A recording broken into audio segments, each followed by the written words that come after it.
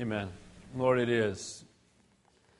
Lord, it should be that we're at a loss for words when we contemplate the greatness of who you are. And Lord, and even in our prayer time, Lord, that we would listen as much or even more than we speak. Lord, that we would come before your throne and we would desire to hear from you. Lord, we desire that right now as we go to your word. May you be our teacher. We want to hear your words, not the words of men. May you be glorified. May lives be touched. May we be exhorted. May we not walk out of this place the way that we came. May we be refreshed and encouraged, Lord, in our walk with you. We ask these things in your holy and your precious name we pray. All God's people said, Amen. God bless you guys. Welcome to Calvary Chapel. Great to have you here. Turn your Bibles to Judges chapter 2, continuing our verse-by-verse study through the Old Testament. Quick announcement. After church, if you feel like helping out, with these new chairs, we stack them in stacks of 8. So if you're standing around afterward and you just want to make a stack of 8, then the guys at the end can scoop them up and take them out to where we store them. That would be a blessing. That would be helpful for us. If you went to the men's retreat and your tapes or the CDs are here, so just go pick those up after you leave of all the teaching and the workshops and everything, and you paid for those with the retreat, so just help yourself and God bless you. All right, Judges chapter 2, continuing our verse-by-verse study to the Old Testament. And as we saw last week in our overview of this book of Judges, this book records the struggles that Israel and its various tribes had in taking charge of the land that God had already given them. The big battle was over. They had knocked down the mighty fortresses, but God had still commanded each of the tribes to go in and inhabit their land. Joshua's emphasis was on going into the land, and Judges' emphasis is on staying or enjoying their time within the land itself. We enter into our relationship with God by faith, and we enjoy it through obedience. Now, some people struggle with that. It's either grace or it's holiness. It's either faith or it's obedience. Which is it? It's all of them. Amen? The truth is that we enter into the relationship by faith. It's by grace that we're saved, not of works, right? Lest any man should boast. We're saved by faith, by grace, not our works, by what He's done, not by what we've done. But as we've been born again, we are now to walk in holiness. Joshua is that picture of entering into God's highest, into that Spirit-filled life. And now Judges is the picture of how we enjoy that life, how we have that life and live it and have it be fruitful. And we do that by being obedient. As you and I enter in by faith into salvation, we enjoy that fruitful life by walking in obedience. The word Judges, if you weren't here last week, just real quickly, don't think of a guy in a black robe with a gavel in his hand. Because really the judges here were more like deliverers. Along the lines, in a different way, but along the lines of like a Moses, because we're going to see some of these judges are people like Samson and Samuel and others who God's going to use, Gideon, who God's going to use to come in and deliver the people out of a place of rebellion, out of a place of bondage to the people within the land, into a bondage that they've put themselves in. As we talked about, the book of Leviticus oversees 1 month, Judges 400 years. 400 years of time we're going to go through in the next 5 months or so as we look at the book of Judges. And in each case, we're going to see this cycle that happens 7 different times in Judges. And there's a reason that it's so repetitive, because you and I struggle with the very same thing. First off, they start off serving the Lord. Then they succumb to sin or temptation. Then they become enslaved by their sin. Then they feel miserable about their sin. Then God delivers them from their sin, only for them to start the cycle all over again. And some of you can probably relate to that. Now, last week we talked about the consequences of compromise in chapter 1. Guys, when we compromise in our faith, there are consequences every single time. And we saw that some of the ways we can compromise is by adding to the Word of God. This is what the cults do. They take God's Word and put their own, add things to it. We don't need any more books than the one you got in your hand. Amen? That's it. There's completed revelation in your hand. There are no more books coming. We've got them all. We need to read them. By following the world's example is another way that we compromise. Guys, we're not to follow the world, we're to follow the Lord. We'll talk more about that tonight. By failing to finish the job, by dwelling with the world, and by refusing to remove the enemy from our camp. And we'll see that again in the text tonight as well. So I titled the message tonight, if you're a note taker, this probably will not be a title that will attract people. It's just not gonna. Sometimes I think of the title, I think, no one's ever going to grab that CD if they read that title. There's just no way. But you know what? Being a man who's not in the seeker-sensitive mode in any way, shape, or form, here's the title anyway, amen? And the title is thorns of disobedience. Now, that's probably one you want to add to your library, I'm sure. But thorns of disobedience. Now, what am I talking about? In Genesis chapter 3, we see that thorns and thistles were curses that came from the sin of Adam and Eve. It says in Genesis, Then to Adam he said, because you have heeded the voice of your wife, and have eaten from the tree of which I commanded you, of saying, you shall not eat it, cursed is the ground for your sake. In toil you shall eat of it all the days of your life. But thorns and thistles it shall bring forth for you, and you shall eat of the herb of the field. In the sweat of your face you shall eat bread, till you return to the ground. For out of it you were taken, for dust you came, and dust you shall return.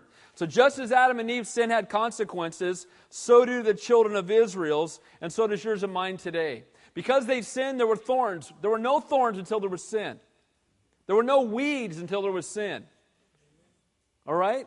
You know, we know that the serpent had legs until Satan used them, and down in its belly it went. And so things changed when sin took place. Men started to die. Nothing died before there was sin. Lions were laying down with lambs before there was sin. All of that changed because of sin.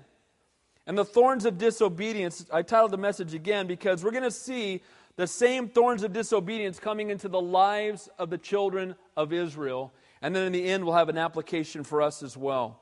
The good news is God is faithful to His promises. If you're taking notes again, the first point we're going to make is that God is faithful to His promises. And the promise is both to redeem and restore those who repent, but also He's faithful to discipline those who are walking in disobedience. While repentance does indeed produce restoration, so too rebellion produces discipline. People don't like to hear that. I didn't come here to hear I was going to get disciplined. I'm not up for that. Tell me how great I am in God and tell me how much He loves me. But don't tell me that my sin has consequences because I don't want to hear it. But here's the truth. Whether you hear it or not, sin has consequences. Amen? And the truth is that there are thorns of disobedience. There are, as we're going to see in tonight's text. So again, if you're taking notes, first we'll see that God is faithful to His promises. Then we'll see that sin and rebellion does indeed have consequences. So God is faithful to His promises, both to restore those who repent, but also to discipline those who are walking in disobedience. He's faithful on both ends, and they're both, as we'll see tonight, acts of love. We'll see the difference between sorrow over sin and true repentance. So we'll see that there's sorrow over sin, but there's also true repentance. And then fourthly, we're going to see that we need to pass that truth on to the next generation. Guys, God is faithful to His promises. Sin and rebellion has consequences. There's a difference between being sorry and repenting, and we need to pass the truth on to the next generation. We'll then finish out, and you don't have to write this in the thing, but we'll finish out by looking at the pattern for the next 400 years. It's going to see it all in this chapter. We're going to see the pattern as it begins. We're going to go through it for the first time, and we're going to see it for the rest of the book. So let's begin looking at thorns of disobedience, going from victory to weeping. And we're going to see this, that it begins by showing that God indeed is faithful. Look at verse 1. Then the angel of the Lord came up from Gilgal to Bochim. Now, the angel of the Lord, the word there in Hebrew means a messenger of God. When you see the angel of the Lord in the Bible, it is always Jesus Christ. This is Jesus Christ. People struggle with that. Well, how can Jesus? This is hundreds of years before Jesus came to earth. Guys, if you didn't know already, Jesus always has been. He's not a created being. He didn't come into existence, when He was born in Bethlehem. He is Almighty God, made manifest in the flesh. So this is a theophany, the Lord showing up. Now, when the Lord shows up to speak in the Old Testament, it's significant. Now, the Bible's always significant. Every word is significant. But when the Lord is showing up, get ready. And the Lord is showing up to speak to the children of Israel because something significant has been going on, and He needs to talk to them directly.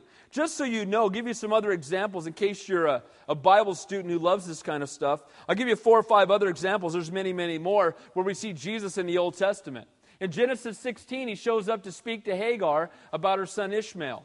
In Genesis 22, He speaks to Abraham just as he's about to sacrifice his son. It says the angel of the Lord stopped him and provides Himself a sacrifice. Wow, who's that a picture of? Jesus is speaking, and he provides himself a sacrifice, because as on Mount Moriah, or Mount Moriah, depending on how you pronounce it, it's the same mountain where Jesus later would die on the cross. Nothing happens by chance in the Bible. In Genesis 48, Jacob refers to this angel who redeemed him from all evil. In Exodus chapter 3, it says that the angel of the Lord spoke to him from the burning bush. So who was in the burning bush? That's Jesus. When in Judges 6, the angel of the Lord appears to Gideon to encourage him to go to battle. In Judges 13, he appears to Manoah to announce to him he's going to have a son named Samson. In 2 Kings 19, I find this interesting. The angel of the Lord shows up and wipes out 185,000 Assyrians. Our God's an awesome God. Amen. You plus God's a majority. In Daniel chapter 3, who was in the fiery furnace with Shadrach, Meshach, and Abednego? That's Jesus again. And there's many other places, and we can see him in virtually every chapter, that our Lord always has been, he always will be, and we celebrate the fact that he rose from the dead, proving himself to be God this coming Sunday. Now, the angel of the Lord came up from Gilgal. Gilgal, if you remember, is a very significant place in Canaan. It was where the children of Israel first went and reconsecrated themselves to the Lord. It's where they ate their first Passover in the land. Again, Passover being a picture of the cross, the blood of the Lamb in the shape of the cross. It's also the place where the men were circumcised unto the Lord. It's where the tabernacle was kept. Again, that's where God's Shekinah glory dwelt above the Ark of the Covenant, right? It led them through the wilderness. Well, now it's where it initially was stationed in the land of promise. It's where the children of Israel came to reconsecrate themselves after every single victory, and it was the place of sacrifice, again, where God's presence dwelt. So it's not by chance that the angel of the Lord would come up from Gilgal, because that's where God's presence was dwelling at the time. And he came up from Gilgal to Bochim. Now, Bochim means weeping. Gilgal means victory, and Bochim means weeping. The place where the tabernacle was and the sacrifices were made, people would say, that would seem strange to me, that you would call the place of consecration, the place of circumcision, the place of sacrificed victory. But guess what? That's where the victory comes from, through the shed blood of our Savior. And that's what it's all a picture of. So that's the place of victory, but Bochim means weeping. So he comes down to the place of weeping. Guess where weeping's going to be? Weeping is the place where man is doing things his own way. When we do things God's way, it's victory. When we walk in him, it's victory. When we do things our own way, it's weeping. Lord came from a place of victory to meet them in a place of weeping. And he said, I led you up from Egypt. How do you know this is the Lord, by the way? People say, how do you know it's the Lord? Angel of the Lord. Who led them up from Egypt? That would be the Lord, amen? I led you up from Egypt, and I brought you to the land which I swore to your fathers. Who swore to their fathers? That would be the Lord again, amen? And I said, I will never break my covenant with you. Do angels make covenants? Answer is absolutely not. Only God does. This is God speaking. This is Jesus Christ. Now notice how he starts. He starts off by saying, I led you up from Egypt, and I brought you to the land which I swore to your fathers, and I said, I will never break my covenant with you. The first thing the Lord did was remind Israel of his love for them and his faithfulness to them. That's how he began. He's getting ready to get after them for their disobedience, but before he does, and I think it's a great model for parents. I really do. Matter of fact, the guys in the office know when they're in trouble when I start out by going, you know, I really love you, right, bro? Like, oh, what did I do? Bro, you know I love you, right? Oh, you know. But the truth is that that's the way our Lord is. He begins by letting them know, I love you guys. I brought you out. I will never break my promises to you. Never. And before God ever calls us to obedience or confronts our sin, he reminds us of his great love for us. I will never break my covenant with you. God is eternally faithful to his promises. In his covenant, God promised to bless Israel if they obeyed him, and to discipline Israel if they disobeyed him. Guys, that's a picture of the cross. The cross of Christ is either the place of redemption or the place of judgment. It's up to you. It's either the place where you were saved and redeemed and forgiven, or it's the place when you stand before Almighty God on Judgment Day where you will be judged for your sin and rejecting the work of the cross. So again, the same is true in the covenant God gave to Israel. It was either going to be something that would bring them great joy as they obeyed, or would bring them discipline. But in both cases, it was a sign of His love. And you shall make no covenant with the inhabitants of this land. You shall tear down their altars. Their covenant must be with God alone. Guys, our God is a God who desires that He alone is worshipped. We live in a country today, in a society today, in a church age today, where it's politically correct to encompass all religions as being one. Now, you need to be more tolerant, Pastor. I've been told that many times. You need to be more tolerant. Maybe, it's Muhammad for some, and Hare Krishna for others, and Buddha for others, and, we just need to be more accepting of all faiths. That is the stupidest thing I have ever heard in my life. It's so foolish. Think about it. People believe in reincarnation. And people believe that appointed for man once to live and then to die and then the judgment. But we should just encompass them both as being true. 1 + 1 is 9 and 1 + 1 is 2. Let's just put our arms around each other, sing Kumbaya, and believe them both. You can't do that. The truth is the truth whether you believe it or not, and there's only one truth, and Jesus Christ is the way, the truth, and the life, and no man comes to the Father but by Him. And here's the point that's happening here is that there's this move. Again, I just read an article in the Sentinel on Sunday, but we're so tolerant of anybody. You can believe whatever you want. Just come on down. It doesn't matter what you believe as long as you're sincere. And you know what? That sounds so politically correct. And it sounds so gracious, but it is so tragic. Because people are dying and going to hell without Jesus Christ. And the worst thing we can do to them is tell them you're just fine. Just as long as you believe really hard in whatever you believe in, you're going to be just fine. And the Lord's saying here very clearly, don't make any covenant with any other God. Guys, we don't put anybody close to our Savior in significance or importance. Amen? He alone is God. He alone is Creator. He alone is the Alpha and the Omega. You know what? He alone rose from the dead. There is no Resurrection Sunday in Buddhism. There's no Resurrection Sunday in, the Muslim faith. There's no Resurrection Sunday in any other belief system other than the only belief system that's true, and that's Christianity. Man, Pastor Dave, you're so narrow. You know what? The Word of God is narrow. Amen. And I'm glad it is, aren't you? I'm glad that we're not, there's one of 5,000 ways. I just hope I picked one of the right ones. I'm glad. There's just one simple way of knowing God. Their covenant must be with God alone. They were to have nothing to do with either the pagan people who dwelt within the land or the false gods that they served. He tells them there, make no covenant with the inhabitants, and you shall tear down their altars. Tear them down. Deuteronomy 7 says, and when the Lord thy God shall deliver them from before you, you shall smite them and utterly destroy them. Thou shalt make no covenant with them, nor show mercy unto them. He said, kill them all. That just seems unfair. Remember again that God had graciously given people opportunities to be saved. His judgment is always just. And He says, if you leave them alive, you're going to fall into the trap. This is bad company corrupting good morals. You start hanging out with unbelievers, you're going to become like them. And He says, don't be involved with them. Then He says in Deuteronomy 7:5, but thus you shall deal with them. You shall destroy their altars, break down their images, cut down their groves, and burn their graven images with fire. You and I today, we cannot serve two masters. Choose today whom you're going to serve.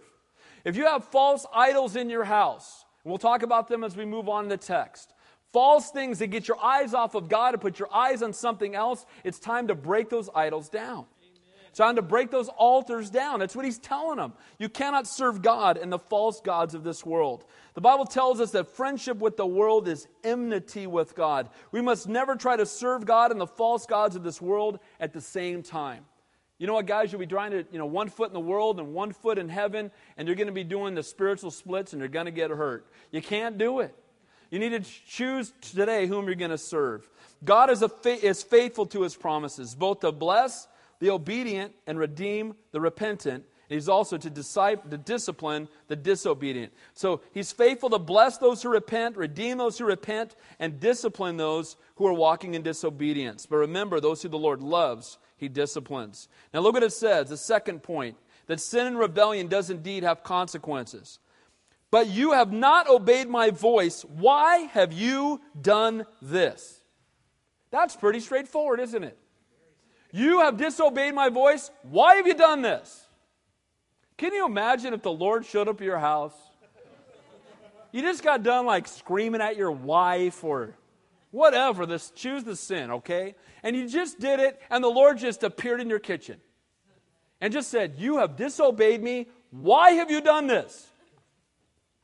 What's the answer to that question? I got nothing, right? I think you drop to your knees and say, forgive me, Lord. Amen? And so here's an opportunity for repentance. Why have you done this? What were you thinking in today's terms, right? What's up with you? Are you out of your mind? Why are you not listening? Why have you done this? They had not done as God commanded, but rather just the opposite.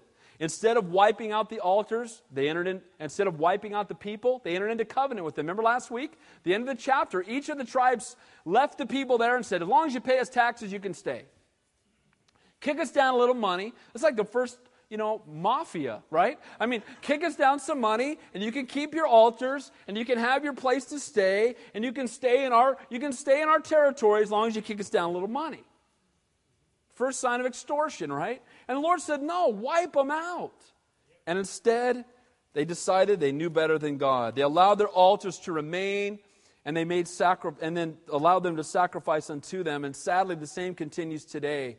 Again, in a politically correct world where we try to incorporate all of the world's beliefs in one system. You know what? While it may be politically correct, it's spiritually bankrupt. Why have you done this? So blatantly have they transgressed the commandment of God. He revealed the wickedness of their hearts and their ingratitude to all He had done for them. The Lord, you know what, guys? The Lord sees everything we do. You might be able to hide it from man, but God sees it. And sometimes you think if there's been no consequences, God's not watching. God's watching. He's just being gracious and merciful. And you know what? God's grace does not equal God's permission.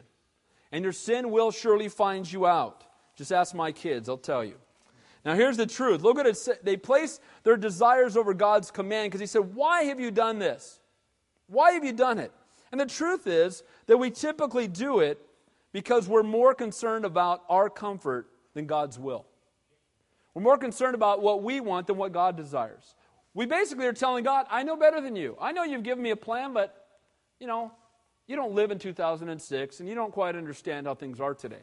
I've had people tell me that. Well, we know more about the Bible than Jesus knew. I had a guy tell me that. Well, Jesus was living. The Bible wasn't even done yet, so we know more about the Bible. Hey, I don't even know what to say to you. We know more than God about anything that hasn't done. That's the original sin. That's what got Satan kicked out of heaven, right? You're out of your mind. And here's the thing. Why have you done this? Because we think we know better than you, God. I know what your word says, but I'm doing it my way anyway. Lord, I know it says do not be unequally yoked, but he's really fine. So I'm marrying him anyway. I know, Lord, your word says not to do this, but I just really enjoy it, so I'm doing it anyway. Guess what? Then the consequences come. We want to blame God. God, why did you let me have... Why is my marriage a disaster? Did I tell you to marry him? No. Okay, well... I'm praying for, hey, I'll intercede on your behalf, but you know what? You need to get right with me now. And too often we make the mistake, we get outside of God's will, and then we blame it on God when it falls apart. He says, why have you done this? Well, Lord, because we thought we were more important than you.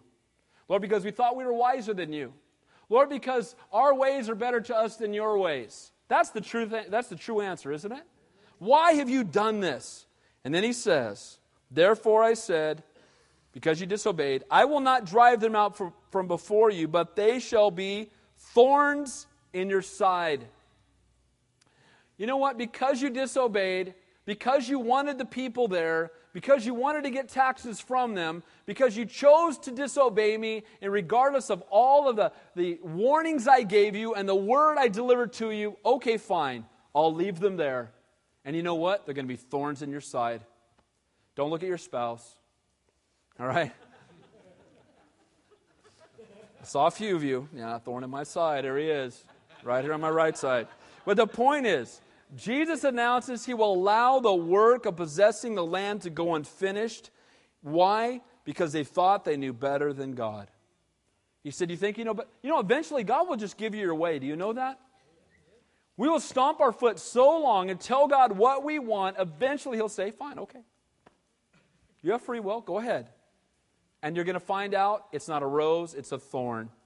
You're going to find out that thing you thought you wanted so badly, you thought was going to be the answer for everything, was something that God was trying to keep you from because He loved you. You know, we often wish that God would do the work of Christian maturity for us, but guess what? The Lord wants us to be involved in the maturing process. And part of that maturing process is obedience. It's saying, okay, Lord, I trust you, I believe you, I'm going to follow you, I'm going to obey you, I trust what your word says, I'm doing it. I don't understand completely, but I trust you. Sometimes God's going to grant us a miraculous deliverance, and we praise Him for that, but more commonly, He requires us to go through difficulty that we might grow through it. Again, if we thought God would do it anyway because they disobeyed and God was just going to take care of them anyway, they were wrong. And the same is true for us. If we step out of what God really has for us and we expect God to finish it anyway, you're wrong. It says there, they shall be thorns in your side, and their gods shall be a snare to you. Undealt with sin and temptations become strongholds and thorns. If we don't deal with it, if we don't bring it before the Lord, if we don't come repentant, we will deal with it later. Undealt with sin and temptation becomes strongholds and thorns in our side. And this is a fulfillment of what God had promised earlier. Back in Numbers, He said this, if you do not drive out the inhabitants of the land from before you, then it shall be that those who you let remain will be irritants in your eyes and thorns in your side, and they shall harass you in your land where you dwell. Is that pretty clear? He says if you leave them, they're going to be irritation to your eyes, they're going to be thorns in your side, and they're going to cause nothing but problems in the land where you dwell. And then the people got there and said, oh, let's let them stay. We'll get some money out of them. Maybe we can have them work in our fields a little bit. And again, compromise leads to so much difficulty in the Christian's walk. So first thing we saw is God is faithful to His promises. Then we saw that sin and rebellion has consequences. Now we're going to see that the difference between true sorrow and repentance. Between sorrow, surface sorrow and repentance. Let's take a look at verses 4 through 6. So it was when the angel of the Lord spoke these words to all the children of Israel that the people lifted up their voices and wept. Okay, that's an appropriate response. The Lord says, okay, because of what you've done, I'm leaving your enemies here, and they're going to be a thorn in your side. And their gods are going to be a snare to you. And the people started to weep. If the Lord shows up and tells you you're in trouble, weeping is appropriate. But here's the thing. We're going to find as we move on that true repentance is more than weeping. Sometimes we weep just because we got caught. I got 4 teenagers. That's the usual response. Why are you crying? Because you got caught, right? The truth is not repentance, brokenness, wanting to turn away from it, but just bummed out that they got caught and now they're going to lose some privileges. This is really the heart of what's going on in Israel, and we'll see it as we continue on in the text. The people's response, with all its emotion, while it appeared hopeful, we're going to see is not sincere. Then they called the name of that place Bochim, which means weeping, and they sacrificed there to the Lord. Another appropriate behavior. If you've disobeyed God, go to the place of sacrifice. For you and I, when we've broken the heart of God, we return to the foot of the cross in that sense, right? We come back to the Lord and say, Lord, forgive us.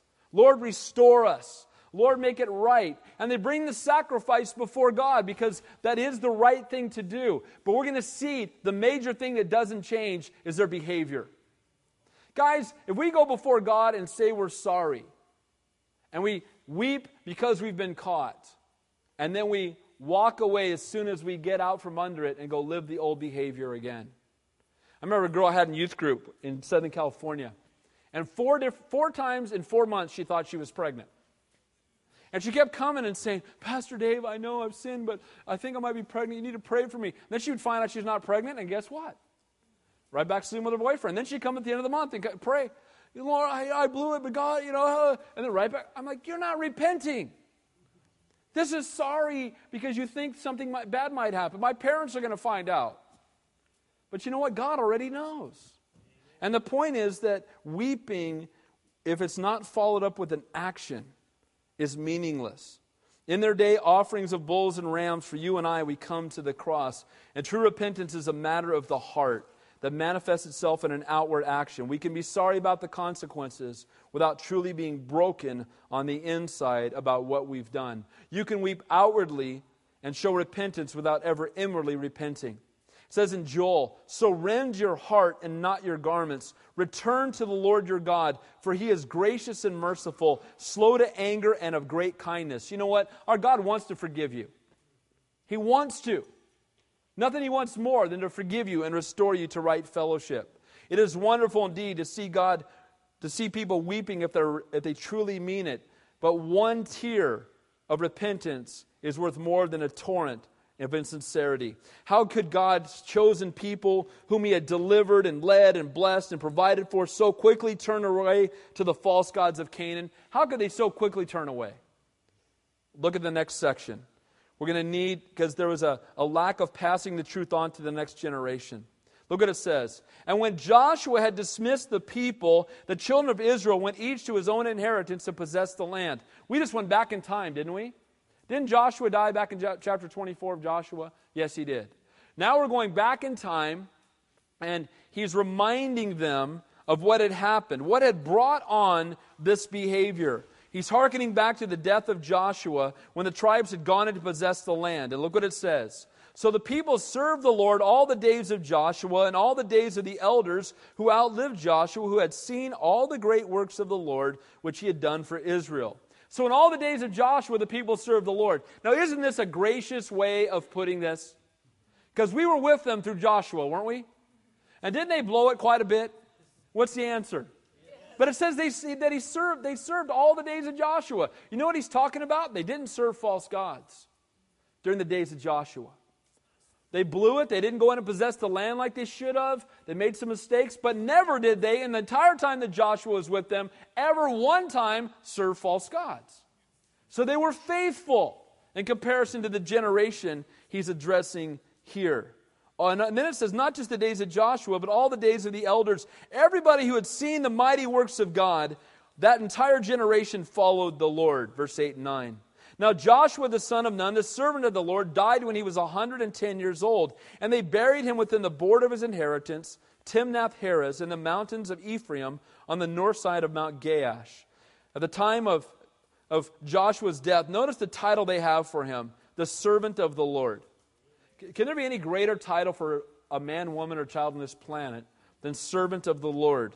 It's only applied to a few people in God's Word. Moses, David, some of the prophets.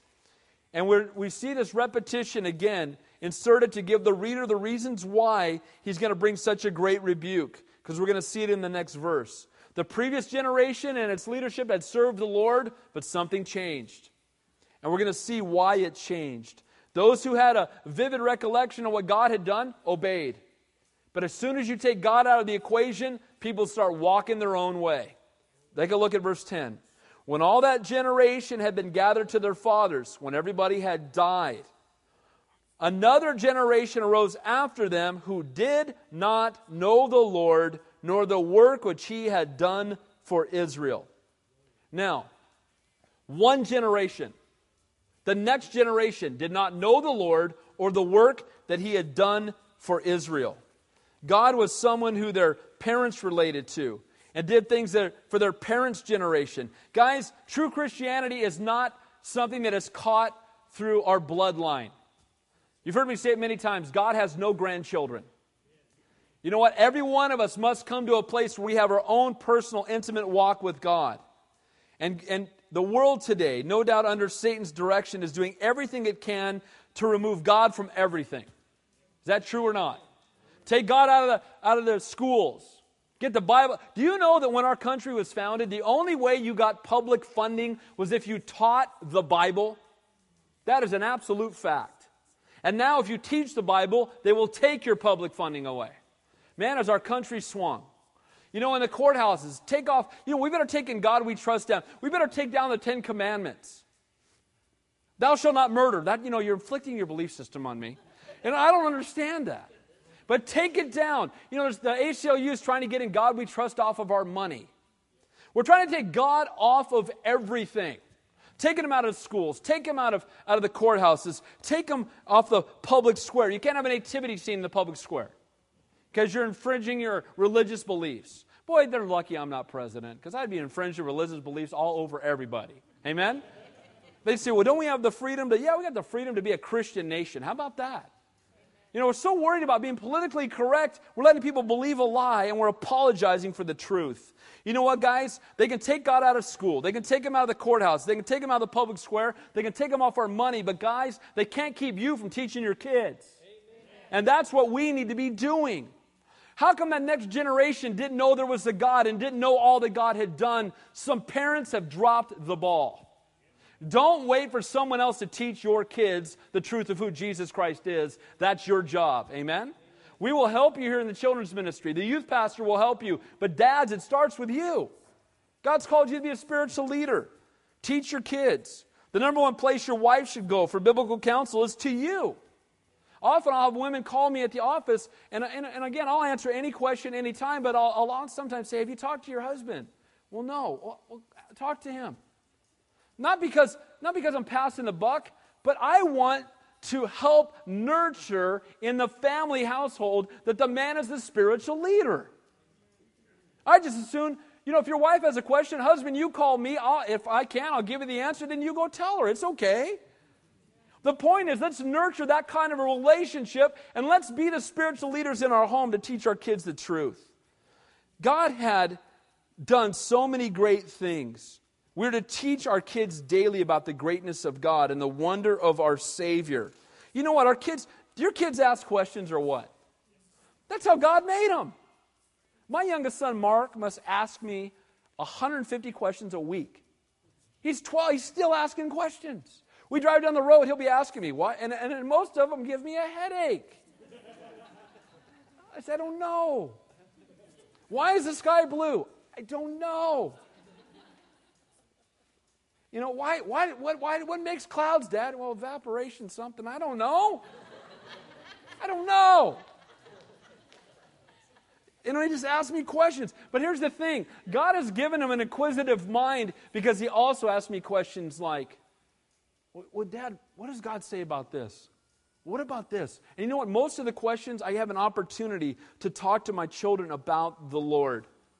And we need to take those opportunities. The Bible says, train up a child in a way that he should go, and when he is old, he will not depart from it. One of the reasons that next generation blew it was a generation before was not giving their faith away. Give your faith away. Maybe you're not a mom and dad yet, but you got nieces, you got nephews, you got little brothers and sisters.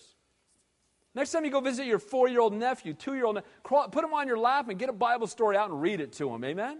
Let's give it away to the next generation that they might follow the Lord. So we've seen God is faithful to His promises. Sin and rebellion have consequences. We've seen the difference, and we'll see it more as their behavior doesn't change, between sorrow and true repentance. And we've seen the need to pass truth on to the next generation. Now finally, here comes the pattern. It's going to be repeated 7 times over the next 400 years. Get ready. Here it comes. Then the children of Israel did evil in the sight of the Lord and served the Baals. The children of Israel, the days of Joshua, they had not fully possessed the land, but they had never served the false gods. But here we see that there's not true repentance because they wept, but they served the false gods. If you weep and you serve false gods, that's not repentance. That's, I'm sorry I got caught, but you know what? I'm going to do things my own way anyway. I'm just going to do what I want to do. They served the Baals. They forsook the Lord. They followed other gods. The very reason God had commanded they get rid of those people because He knew they would fall for the temptation and start serving the false gods. And guess what? That's exactly what happened. Guys, doesn't that happen? We disobey God, and then exactly what His Word says is exactly what happens, and then we're surprised. Isn't it true, though? We blow it, we go contrary to His will, and then exactly what the Bible says, and then, should have listened to God. Amen? And here we have the same thing. God says, get those people out of there. There's something within us, though, that would rather serve a God of our own creation than a God we can't control. Why in the world would they go serve Baal when they've seen the power of the true and living God? Why would you go serve Baal? I don't get it. They bowed down to the false gods of this world rather than the true and living God. From the God who delivered them out of bondage, led them, fed them, protected them, defeated their enemies, to the dead God of the enemy they defeated. They went from serving the God who brought victory to the defeated people's dead God. Now, before we get too judgmental, we're going to take a look at who these gods represent in a minute, and we're all going to go, ouch. Okay? Verse 12. And they forsook the Lord God of their fathers, who had brought them out of the land of Egypt. They followed other gods from among the gods of the people who were all around them, and they bowed down to them and provoked the Lord to anger. The Bible says our God is a jealous God. And it angers Him when we turn from Him to serve the very thing that will destroy us because we're His children. You know an illustration I thought of? How would I feel if I don't want to pick on her, but my daughter, she's the only daughter I have, so I can't say one of my daughters, I got one daughter. But how would I feel if my daughter came home one day and said, Dad, you know what? I'm moving out, and I've decided I'm going to be a prostitute. I'm just going to go be a prostitute. And you know what? I think heroin's for me. So I'm just going to do heroin and be a prostitute. That's what I want to do with my life. That would provoke me to what? Anger. Why? Because I'm her dad, and it kills me to think that she would turn and give her life over to something that's going to destroy her. This is how our God feels. They're turning away from the God of love and grace and mercy and forgiveness, the one who suffered and died in their place, and they're going to go serve a dead God who will do nothing but destroy them. It provokes Him to anger. This is righteous anger. Nothing grieves the heart of God more than when we turn away from His love to serve the very gods that will destroy us. You know what? When He's angered, it's righteous because He's a righteous and loving God. Now look what it says.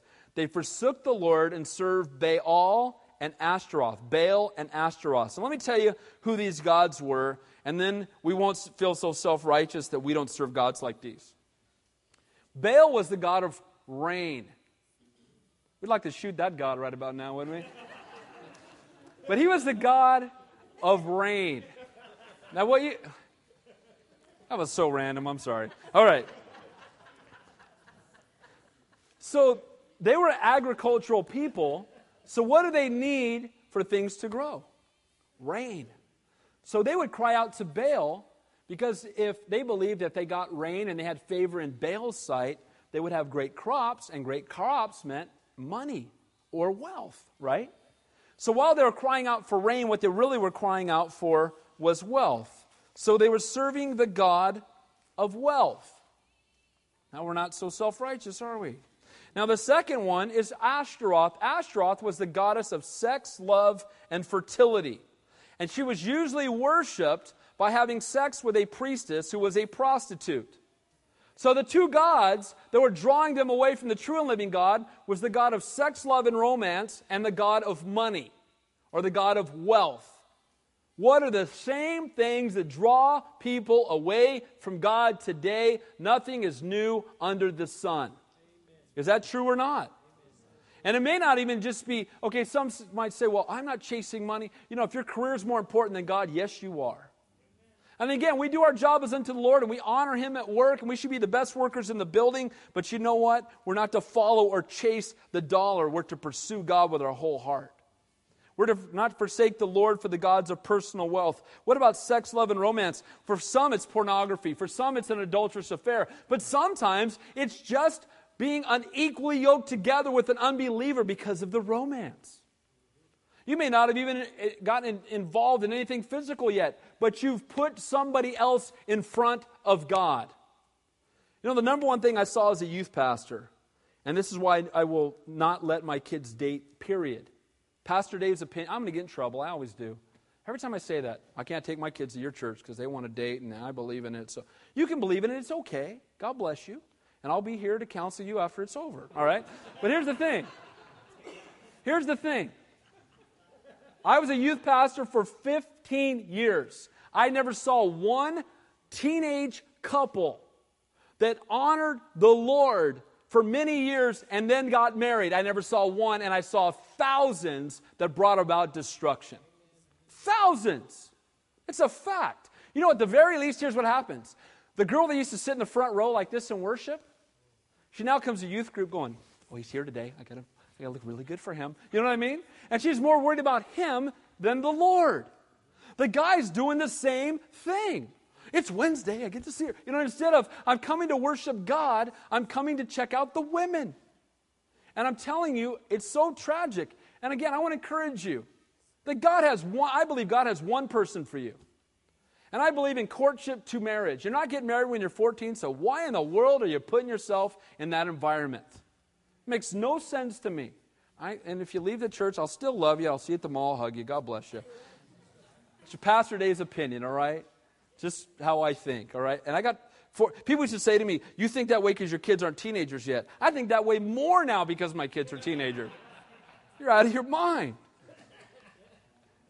So, they were provoking the Lord because they forsook God for the false gods of rain, which brought about wealth, and the false gods of sex, love, and romance. And guys, we can be drawn away from God by romance. We can be drawn away from God by love and sex. We can be drawn away from God by the pursuit of wealth. We need to be very, very careful. Israel forsakes the Lord and falls into idolatry. That's the first part of this repeated cycle. Okay? Now the second thing is God's wrath comes upon them. Look what it says. Then the anger of the Lord was hot against Israel, so he delivered them into the hands of the plunderers who despoiled them, and he sold them into the hands of their enemies all around, so they could no longer stand before their enemies. God will not only not allow other gods into our lives, but he then will allow us, when we choose to serve the false gods, when we force the issue, when we say that's what we want to do, eventually he'll just let us have it. And the consequences will follow. And the consequences of leaving them within the land was that they no longer could defeat the enemy. Guys, there's coming a time, if you leave the stronghold of sin in your house, there's going to come a time where you just keep falling to it. God says, just get it out of there. If you're struggling with pornography, get rid of your computer. But no, you don't. Not that bad, you don't. Amen? Put a filter on. If you're struggling with alcohol, don't move next door to the liquor store. Use some wisdom. Amen? Have some godly accountability where your struggles are. He says, get those altars out of here. And he says, but if you leave it, you're going to come to a point where you can't defeat it anymore. The enemy's going to run right over the top of you now because you chose to dwell with them. The hand of the Lord, it says, was against them. The power that once protected them was now a power that was against them because of their disobedience. Now, guys, we're in the new covenant. God is never against us today. You understand that? Can I make that real clear? When we disobey, is God against us? What's the answer? Absolutely not. He's still for us. Now, I want to say this. Does our sin have consequences? You better believe it. Okay? And God will discipline us, but not because he's against us, but because he's for us. He will discipline us to draw us back into fellowship because he loves us. Why do you discipline your kids? Because you're for them, not because you're against them. Amen? We have a thing, we don't use it as much more than getting older, but I have a board in my house, and written on the board is the Board of Education. And, God gave them a nice round area right here, and it's okay. The Bible says that the rod will drive disobedience far from them. I'll probably get in trouble with the police now because I think it's even against the law to swat your kids. I think that's probably true, but I'm going to be in jail for a lot of stuff then. So here's the point. The point is that we need to be the parents, and we need to understand that God wants us to discipline. Understand that God does discipline us, but not because he's against us, but because he's for us. But in this case, under the old covenant, it says, I'm coming against you guys. I was walking before you. I was protecting you. Guess what? Now I'm going to bring calamity upon you. But guess what? His desire was the same. He still wanted to allow the calamity to come that there might be restoration. Verse 15, whenever they went out, the hand of the Lord was against them for calamity. And the Lord said, and the Lord had sworn to them, and they were greatly distressed. I guess so. If God is against me, distress doesn't begin to describe it. If it says God is angry at Dave, I don't want that. Anything but that, Lord, amen? And it says there God was calamity against them and they were greatly distressed. Yeah. But you know what? Sometimes it's that distress that brings about brokenness, that brings about desperation, that brings about true repentance. Lastly, last two things, God's going to send a deliverer whom they're going to reject. So Israel forsakes the Lord. God's wrath comes upon the rebellion. This is the cycle we're going to see. And now God sends a deliverer. Look what it says. Nevertheless, in spite of everything they've done, in spite of the fact that they're serving Baal and Asheroth, in spite of the fact that they're sleeping with temple prostitutes, in light of the fact that they're crying out to the God of rain, in spite of the fact that they're bowing to false altars, look what it says. Nevertheless, the Lord raised up judges who delivered them out of the hands of those who plundered them. In spite of their total disobedience, God raised up a deliverer. You know what? That sounds like Jesus, doesn't it? In spite of our total disobedience, God raised up a deliverer. Aren't you glad? We were bowing to every false god. We were serving everything this world had to offer, and in the midst of it, He raised up a deliverer. Yet they would not listen to their judges, but they played the harlot with other gods. So in the midst of their disobedience, He sends in a deliverer, and they still won't listen. Who does that still sound like? Jesus Christ. In comes a deliverer, they continue not to listen. They played the harlot with other gods and bowed down to them. They turned quickly from the way in which their fathers walked in obeying the commandments of the Lord. They did not do so. And when the Lord raised up judges for them, the Lord was with the judge and delivered them out of the hand of the enemies of all the days of the judge. For the Lord was moved with pity by their groaning because of those who oppressed them and harassed them. You know what's amazing about our God? Think about how much God loves us. We shake our fist at Him. We tell Him, I'm doing it my own way. I don't care what you think. I'm going to bow to the false gods. I do it. The consequences come. I'm in a total wreck because of it. My life is falling apart. I've contracted diseases or whatever else because of my behavior. And then God comes along and delivers me because He has pity on me. Even though I was shaking my fist at Him when I did it. What a great God we serve. Amen? He's a God of great mercy. Lord, again, moved with pity. Verse 19, and it came to pass when the judge was dead that they reverted and behaved more corruptly than their fathers by following other gods to serve them and bow down to them. They did not cease from their own doings nor from their stubborn way. Wow. The judge came, delivered them. As soon as he died, they ran back to their old lifestyle. As soon as there was nobody there and standing in front of them, a man to keep them accountable, they ran back to their old way of life. Sometimes when one of my children is doing something wrong, I'm going to ask them, did Dad teach you that? Now, I've taught them some things by my behavior that I'm not proud of, okay? But most often, if they're doing something, I didn't teach them. And the sad part is that it wasn't the judge who taught them, it wasn't their parent. They went contrary to what their fathers taught them. They just turned around in total rebellion. And the word there for stubborn is translated is stiff-necked. They went in their own stiff-necked way. God's going to give them over to their sinful compromise. Look at the last verses. So we've seen again that the Lord is a God of grace. He's given them yet another opportunity. But in the end, He's finally going to give them what they want. Look what it says. Then the anger of the Lord was hot against Israel, and He said, because this nation has transgressed my covenant, which I commanded their fathers, and has not heeded my voice, I also will no longer drive out from before them any of the nations which Joshua left when he died. God gave the rebellious children what they wanted. He left the enemies. He left the idols. Guys, if you don't want to remove the idols from your house, the Lord will let you leave them there. He'll let you leave them there. If you say, no, this is more important to me right now, God, than you, I'm keeping it. This is my favorite pet sin, I'm holding on to it. God's not going to come down and rip it out of your hands. He wants you to say, Lord, I love you, take it. Lord, I love you more than anything. Lord, you're more important to me than anything. You know what? Maybe you're here tonight, and before you leave, you come up and pray with one of the pastors, and you confess one of these struggles. You know what? Confession is a great thing. Amen. Confession is it's a powerful thing. You come and say, here's what it is. Here's what I'm struggling with. Pray for me. Keep me accountable. You know what Satan wants you to do? Keep it in the closet. Keep it in the dark. Don't let anybody else see it and keep... You know what? Sometimes we'll say, I don't want to ever do that again, but I don't want to throw it out just in case I change my mind.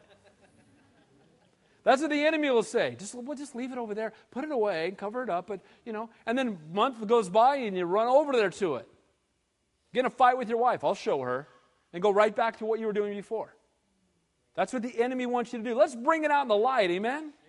And you know what? God is faithful. You know what? We're all sinners here saved by grace. We're not going to be looking judgmentally at one another. We're to hold up one another's hands. And then it says in verse 22, so that through them I may test Israel. I'm going to leave those nations there that I may test Israel, whether they will keep the ways of the Lord to walk in them as their fathers kept them or not. Disobedience and rebellion has consequences, and some of those consequences become a test.